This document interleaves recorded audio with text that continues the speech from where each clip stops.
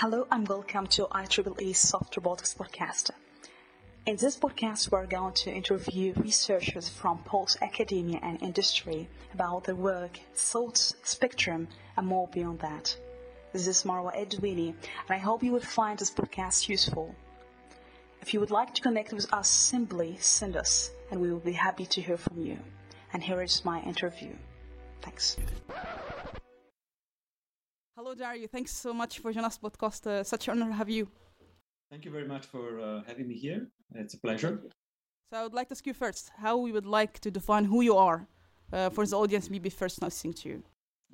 So I'm a professor at the École Polytechnique Fédérale de Lausanne, EPFL, in Switzerland. And my field of activities is intelligent robotics. It's a big word, intelligence, especially. Robotics, maybe we know what it is, but intelligence, maybe it's harder to define. But I'm the director of the Laboratory of Intelligent Systems, and I have also the pleasure of being the director of the Swiss National Center of Competence in Robotics for the past 11 years. It's the largest funding program in Switzerland that brings together the top laboratories in Switzerland doing research in robots, and there we carry out research in wearable robots, in mobile robots, and in educational robots. Plus, we set up educational programs, technology transfer. But that's a broader topic. So I'm curious to ask you first, since you mentioned about intelligent robot, what's still missing maybe if you speak about robotics and soft robotics in terms of intelligence or embedded intelligence? What's still missing from your experience? Yeah, there has been this search for the missing juice since Rodney Brooks used this word many years ago. Probably there is a lot of progress to be done, and there is stuff that we need to add. What I want to say is that today there is so much activity in robotics and in intelligent robotics that has never been the case over the past at least 30 years that I've been in research. And there are so many different approaches that people use to develop intelligent machines that probably somebody is already investigating different missing bits and pieces. It's just we have to bring them together. But one of the things that probably is mostly trending these days, and some of the previous speakers have touched upon, is the fact that we do not distinguish anymore between artificial intelligence and robotics or machines as it used to be in the past. And by the past, I mean 20 years ago. And maybe some people still do it. And even in my lab, some people are more doing hardware and other people are doing more mainly artificial intelligence. But today there is an understanding that an intelligent machine is a machine that is where brain and the bodies are co-designed or are co-evolved in a sense. And there are plenty of examples of how you can design or build a physical body or a machine so that it simplifies the computational problem. So that's what I would call an intelligent machine these days. It's a machine that has some level of autonomy in making decisions, and it could be sensory motor decisions. I'm not sure about decision is the right word, by the way, but there could be simple sensory motor processes that are autonomous. They're not completely pre-programmed. So there is a level of interaction with the physical environment, with the physical world, that the machine is capable of coping with. And since this interaction with the physical world is very hard to model often, and even when it's modeled only in very specific situations, it requires the intelligent robot to have solutions to cope with this physical environment. So that's what I would call the minimal intelligent machine. And then when we look at the interesting, in my opinion, interesting trends these days to make these machines, we see soft robotics, soft materials, or compliant materials, or multifunctional materials. On the one side as very promising technologies on the body side, if you like. And then we have all this learning and evolutionary approaches and self-organizing approaches on the brain side. How the two come together, I think is still under exploration. There is a lot of work going on. Yeah, I really like this point, especially about co-design, because I think the point that how we can exhibit intelligence through the bodies and maybe simplify the controller or the brain side. How do you see the approaches, particularly about the intelligence exhibited through the soft bodies? Because for your experience, how do you see as kind of how we can make soft bodies that can have physical intelligence and hence can simplify the controller or the brain side, especially in code design, since still is not foundation for that. Yeah. So one of the things we do in the lab, and something that has bugged me for many years by now, is decoupling the chips or the brains or the nervous system today in robots are sitting in a CPU, and this CPU can be a neuromorphic chip or it can be an FPGA, but at the end of the day, it is sitting somewhere separated from the rest of the body. When you look at living systems instead, they are completely innervated and filled with sensors, and muscles are all over the place. So yes, we do have brains, and yes, there are areas of ganglions or groups of neurons that are distributed in the body in some animals, but these brains and these sensors permeates the bodies and they mix with the muscles. And so we have been doing quite a bit of research in what I call sensory motor tissues. And these are artificial tissues, like we have soft tissues that ideally would have muscles, sensing, and at least some level of processing, or at least conducting signals, maybe with some processing or filtering to some other areas of these robotic bodies. And a very first implementation of this was a soft robotic gripper using made of soft fingers that we could 3D print, and it was essentially the electric elastomers, so artificial muscles encapsulated in PDMS, which is like a soft rubbery structure.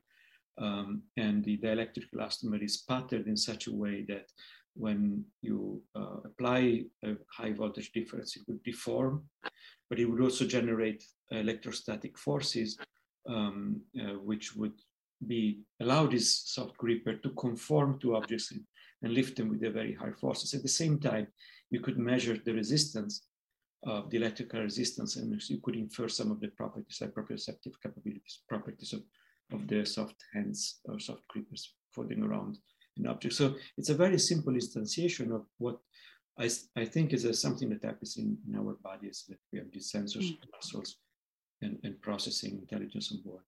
And then we have been more recently looking at, so we have continuation, we did also soft fishes, robot fishes that use similar technology, and they can move and swim in the water, for example. It's great work done with my former postdoc, Jun Shinta, who is now in Tokyo, an assistant professor in Tokyo. Another thing we are looking at, just to make this embodied intelligence come together, so the brains and the bodies, we've been looking at tensegrity structures. So these are quite interesting mechanical structures that also other people in the robotics community are recently, or have been for some time as well, investigating, including the research at NASA. So the tensegrity structure are quite interesting. They are made only of elongated elements, and these are rigid bars and cables, and the cables are under tension. So essentially, all the cables form a network mesh, and the bars are, and this mesh is under tension, and the bars are suspended within this tension network. So what happens is that it's all elongated structures. The bars are under compressive forces by the mesh network, and the cables that form this mesh network are under instead tensile stress. It turns out that there is a beautiful article by Don Ingber in Scientific American a long time ago that summarizes this view. It turns out that, as Don Ingber was saying, that this could be a sort of the language or the architecture of life, because we find this type of structures where we have elongated elements under compression and tension, all the way from DNA particles to cells, how the cells can withstand the forces of the bodies under compression, at the same time be very compliant, to organs such as the lungs, to the musculoskeletal structures of our bodies. And even you scale up to the universe where you can scale it up. But what I found super interesting is that because of the fact that you have this tensile network, if you make this tensile network made of elements that can experience the tensile forces, you have a sensor essentially distributed in this body. You can also actuate the bars or the tensile elements by making them short, by shortening or elongating them using different ways depending on what you apply to your forces, whether cables or the bars. And so you have a muscles embedded in the structure. You can also pass energy. So that's another thing. Typically, we think of batteries as something to be added on later on. Not everybody does that, but often we do that. And so you can also think of storing energy within some of the elements and flowing these energies throughout. And so we've been doing research in tensegrity robots. And one of the things we have realized very soon is that most of the research, or almost all the research out there, uses very simple shapes, essentially volumes, robots that can crawl and roll made of these shapes, because there is no really guideline for designing articulated robots made out of these structures. And so the approach we take in my lab is a modular approach to these tensegrity robots, where we have multiple modules that have different types of shapes, different type of deformation, where they can accommodate interaction with the environment differently. They can become stiff on command. They can be programmed to do so. And we can connect them together. So we are working on connection strategies to make many of these soft variable stiffness tensegrity modules together and pass energy through this. So this is a work in progress. And but I find it very exciting. It's a way of bringing together the physical bodies with intelligence. It was a long answer to you. Yeah, it's interesting. No. And I guess ask you in that point, particularly about the design, because do you think when it comes to the code design, for example, you have to go for intuition? Do you think it's the right way, or we have to go for like optimization, depending what you want to achieve? How do you approach the design process? For example, you mentioned an inspiration from evolution, and maybe we need to have a deep understanding what kind of things we need to replicate. Or for you, what is the right way or the first step to approach a design to understand the system? Is it intuitive design at first, or how do you approach this design process and bring in also to the material part? Because it seems there's two parts here, the material part and the design process. And I don't know if you agree that we lack in design methodology when it comes to soft robotics. Yes, so that's a very good question. The co-design is a big challenge. And so the way in which I'm a big fan of evolutionary approaches, because not only because they are very powerful way of exploring a complex nonlinear space with you can have multi-objective optimization as well. You can bring in optimization if you like as well. Although optimization, maybe if you're looking after intelligence, is not something we may want to put too much the emphasis on. But definitely I'm a big fan of evolutionary approaches. However, an evolutionary approach requires the possibility of testing multiple designs of bodies and brains, and that requires a simulator. And simulating soft bodies or variable bodies with variable stiffness, the interaction with the environment is still a big challenge. There are solutions out there which have been proposed. There are very good now soft-bodied simulators, which are becoming more computationally tractable than they used to be in the past. That's definitely very good progress. At the same time, there are novel ways of doing of modeling, of simulating these things. So whereby you use neural networks or artificial intelligence to predict some of the outcome of the simulator, some of the interactions between the robot and the environment. And you use a neural network for doing that prediction instead of simulating using, first principles rules. So I think there is a lot of work to be done on the simulator, but the simulator is necessary if you want to use evolutionary approaches. And for that reason, we are just discussing in the lab at the moment how we can simulate these tensegrity robots. There is a beautiful NASA tensegrity simulator out there, which is, I think, is the most advanced one. But as soon as you start introducing a new, elements with variable stiffness, as our muscles can display variable stiffness depending on how we stiffen our bodies. So we want to simulate that, then things become super complicated, or you have the simulator explodes if you have certain types of interaction with the environment, because there is co-penetration of elements in the mathematical model. So it's not the solution for letting an evolutionary run run on its own days and nights on multiple computers. It's still problematic. And here comes what you call it intuition-driven design. We don't do it. I'm not a big fan of intuition-driven design.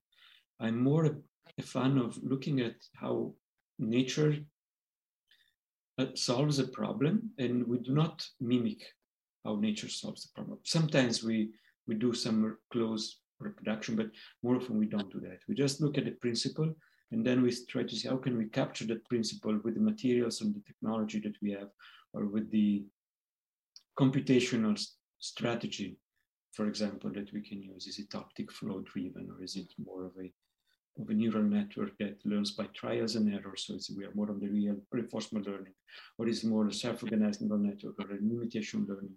And what is the strategy? So we don't do intuition. We try to capture, to abstract biology to a certain level. Mm-hmm. Interesting, yeah. But I'm curious to ask you what you think maybe still soft robotics missing functionalities, because I don't know how do you see the way we approach the problem. For example, you want to design certain things, and why you design what you design. You say that you look for evolution, but do you think in general the way we approach the problem in soft robotics or robotics, in which basis do you think we have to look for the functionality or achieve that? Do you have any take about that? Does it make sense? That doesn't make sense. This is not maybe because sometimes we come up with solution and it's not really realistic when it comes to real world application. I don't know if you can comment about that. Yes. Okay, there are lots of maybe because it's an important question, but it has multiple facets. So when it comes to real world applications, I think today we don't have yet the components and the reliability of the components that we have for conventional rigid robots that have been tested and developed for decades and have been perfected by the personal computing and the mobile devices industry. We don't have all of that. So we are still exploring the range of materials and the range of sensors and scaffolding structures that are available out there to make our robots soft, or at least display variable stiffness. So that's why maybe sometimes we're not yet there when it comes to an application to match the expected torques or the expected forces or the expected the granularity of the sensing that we see maybe in nature that we would like to capture. But I do not think that is something that, there is something dramatic that we are missing. At least I don't see, or there are so many things that we are missing that it's not that we have something specific missing. However, what I feel is out there, and I'm not the only one to say this, is that we don't have yet a library of components, and now we can bring all these components together, as we do have for rigid robots. So today for rigid robots, if you want to make if you want to buy chips, or you want to buy sensors, or you want to buy actuators, you go online and there are distributors of different materials. You know your specification batteries, you know your specifications, and you just put them together. You want to connect them, again, there are lots of ways of making cable connectors. You have screws, the systems, the components are already built in so that you can just connect them. When it comes to soft robots, very few people talk about connection. We are still mostly, I feel, we're still operating in a realm of soft robots that are monolithic. Maybe it's not a good word, but they are, it's a completely soft robot, or it's one block. But if we want to create more complex and articulated robots, maybe with some specialization or division of labor in the different limbs or different parts of the bodies, then we may want to use different materials and different components. Maybe you can have a tensegrity-based spine of a robot, and then you have a different type of tendon-driven, for example, actuators. I'm just making up something out. But how you connect these together, how you can pass flow information, how you can transmit forces, is still, I think, is not widely studied. And even if you stay at the soft level, just adding multiple layers, soft layers of different consistencies and different properties, mechanical or electrical, and how you keep them together, it's a problem, because often there is detachment. It's called delamination in soft robotics. So there is this fatigue and it breaks down. So I think that's where that's the reason why soft robotics maybe is not yet matching what we expect in terms of application. But there is a positive note on this, because there are some great application of soft robots out there which are having a lot of success in industry. Think about soft manipulation. There are companies that are very successful, including one in the US that make these pneumatic soft actuators, which are now you can find as an industrial solution out there. So, and that's one. You may think about other types of soft robots like Paro, this soft robot that is used for therapeutical purposes. It's very interesting there. It's a beautiful example of, you have a soft body with embedded sensors and minimalistic artificial intelligence that leverages our tendency to attribute characteristics of intelligence to a machine. There is this beautiful book by, make a bit of advertising here, but for Kate Darling, she wrote this book, The New Breed, where she makes the analogy between robots and animals, and she looks at the history of our interaction with animals in the past, and from many different perspectives, legal, ethical, interactive. And she sees parallels with robotics, and then she gives guidance of how to design artificial intelligence and maybe physical design of robots for designing the next generation of robots.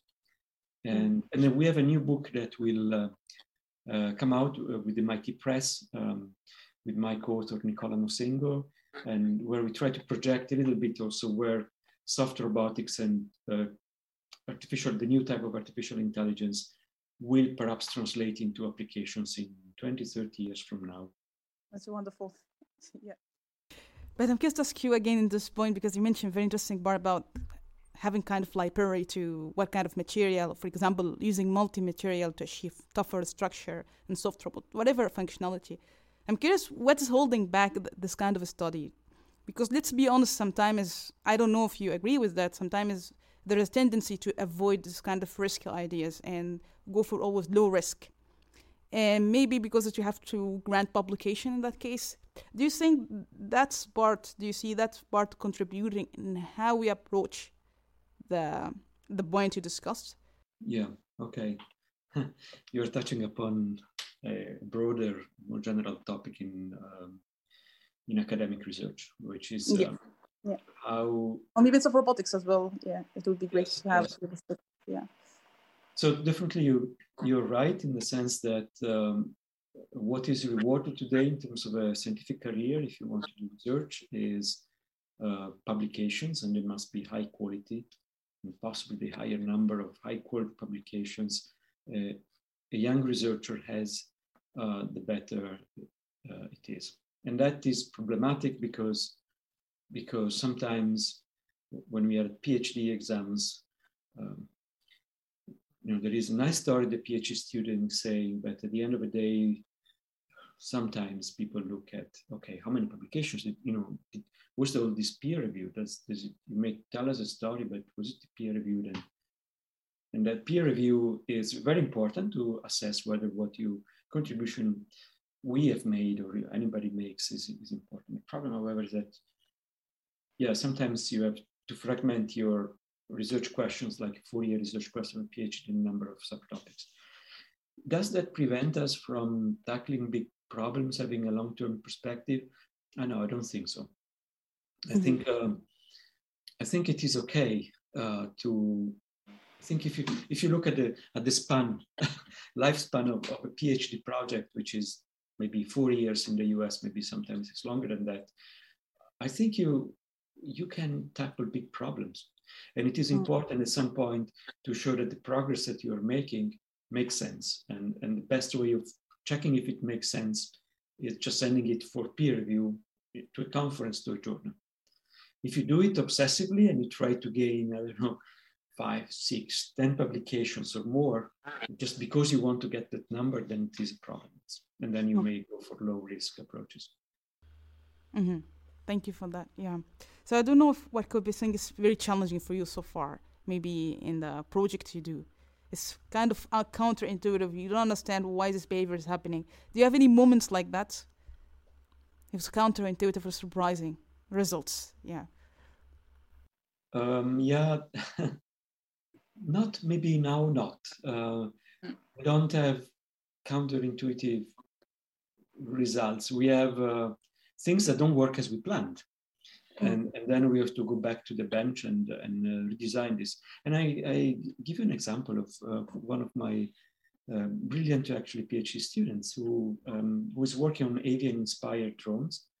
And they are feathered, so that's the element of softness in an otherwise rigid body. So the wings are super interesting because you must have elements that are stiff, sufficiently stiff to withstand the aerodynamic forces required for generating lift, stay in the air. Yeah. At the same time, you must be compliant with wind gust and also with the morphing of the wings. And specifically in my lab, we are looking at the role of morphing of these wings in achieving the agility that we see in some birds, like birds of prey. And to make a long story short, my PhD student, Enrico Ajanic, he developed this beautiful morphing drone with morphing wing and morphing tail. The tail plays a very important role in stabilizing the flight or performing agile maneuvers. And at some point, he noticed that, however, the rolling of this drone, that means the turn to the one side or the other side, was not as good as expected in the simulator and in the wind tunnel experiments when he was flying out there. And he realized that when you scale this design up to make it, because we had to make it larger because our goal is also to make it autonomous from a sensory perspective, sensory motor perspective. I have another PhD student working on this, on that topic. But anyway, he realized that as he was scaling up to accommodate this additional mass required to fly, this was not rolling so good as well. So he went back to nature and look at these birds of prey. How do they turn? And it turns out that they help themselves by twisting the wing to the attachment with the body. And then implemented. He went back to the bench and he designed a new way of having this additional degree of freedom and now he's achieving very good results. Actually, today he's out flying to the experiments outdoor. And that was a very interesting finding because, and again, this shed some light also to how birds fly, because biologists cannot simply take a bird, kill a bird, and then make the bird make all sort of motion. And the bird actually uses tension in the muscles while it flies. So you cannot simply use a bird to understand how it moves the wing when it's flying. So it's very interesting also for the soft robots to understand how birds move their wings to achieve the agility they display. Very interesting. So since we close the end, I have a few questions. Maybe first one, what are things maybe still mysterious for you when you look to evolution? And maybe this is very fascinating, that how we can do that, it seemed hard. I don't know if you have an example like that you saw. And it was very inspiring how they can do that. Well,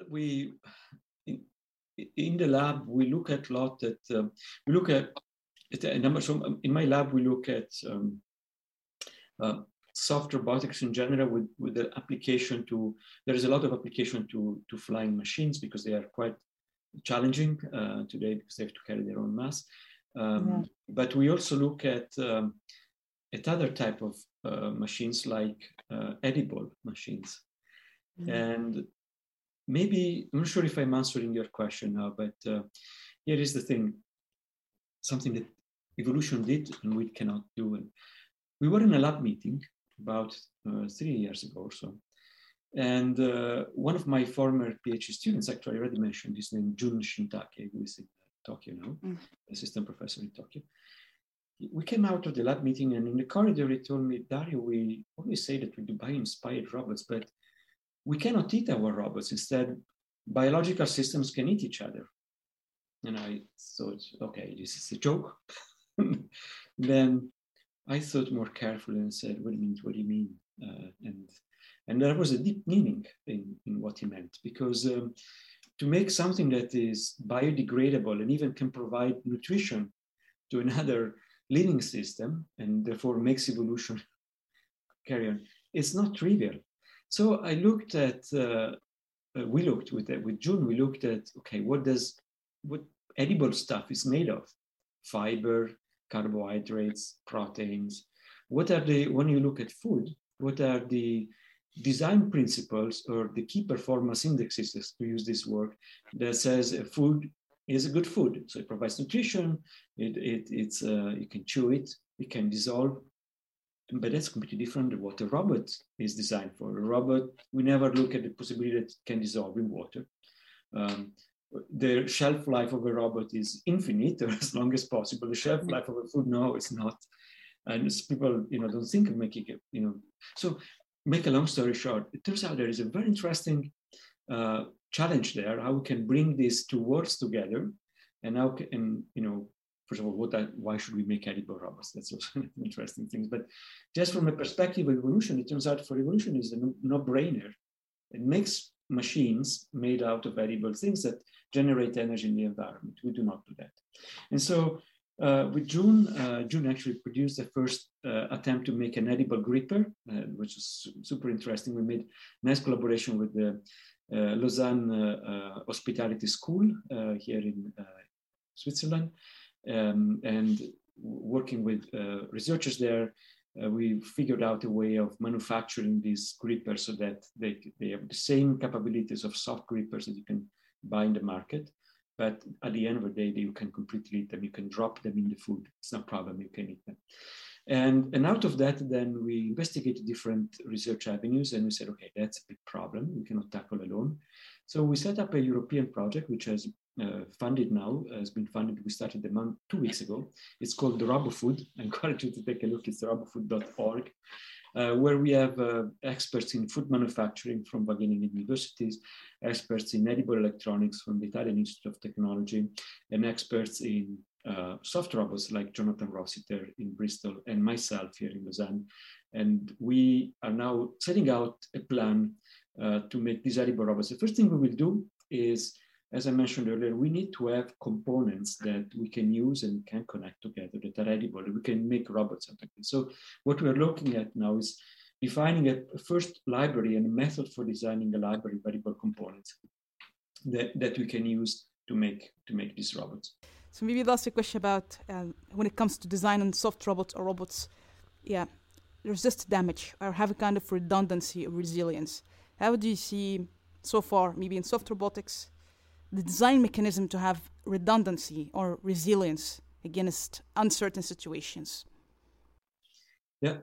So we often say, we believe, I think, that soft robots are intrinsically robust to interact, more robust than conventional robots to some types of interaction with the environment. Or they are capable of withstanding forces better than other robots without harming people, for example. So there is also often this intrinsic claim that, okay, if it is soft, it is more compliant. You can hammer the robot, it won't break, for example. There are videos out there. But, and that's certainly true for some of the applications. You can stretch this stuff and make it still work. Sometimes you can make a cut into this and then it self-heals. You can break it and it self-heals with it, for example, also working with this variable stiffness thread that you can break them. Then you just apply voltage and again, they self-heal and then work again. And other people have done work along those lines too. So I think, yes, they are more robust, but at the same time, there is still a point, sometimes a single point of failure in these robots. you have, for example, you applied voltage difference too high, and when you manufacture the dielectric elastomer, there are imperfections. Now you put these layers, and then it breaks. And then there is a short circuit, and there you go. Yeah. You have to discard it. And I can imagine for other types of technologies, you have similar single point of failure. But overall, I think these soft robots tend to be a little bit more resilient to damage. Now, as I said earlier, most of these soft robots today are still monolithic structures. So we haven't really explored the realm of distributed, more articulated types of robots, where the connection points would be critical to keep the whole system functioning. And so that the redundancy there, and how do we build them, those connection points, I think is super important. Great. I don't know, final question. What could be advice was given to you maybe through your career or life and stick to your mind and was life-changing advice was given to you and was life-changing? Yeah. Oh. Yeah, maybe it's not a single one, that a sentence that I could say, but a person I knew I had a number of very brilliant collaborators and persons and mentors in the past. One of those was Takashi Gon, was a person who had a company, Applied AI Systems in Canada. And he was also interested in research, and he set up the first evolution robotics seminar series in Tokyo. He attracted a lot of interest also from companies, and he was always promoting researchers, including myself. I was lucky to attract his attention and exposing us to mainstream researchers and companies. And we were unconventional at that time. And one of the things he was always saying, you have to believe in what you do, and you don't have to go with the mainstream. And if you have something brilliant, it will be, for many years, people will not care, will not be interested at all. And just trust yourself, just carry on. Now, it's easy for me to say because I am a full professor, and it's more difficult for somebody like I was at that time, actually, a PhD student, to believe in this. But I think that's what I did, and I'm very glad I did that, and I'm very glad I had people who then believed in me and allowed me to carry on in different positions and arrive where I am. And I hope that my PhD students are also adventurous and believe in what they do. At the end of the day, however, there is always the peer review.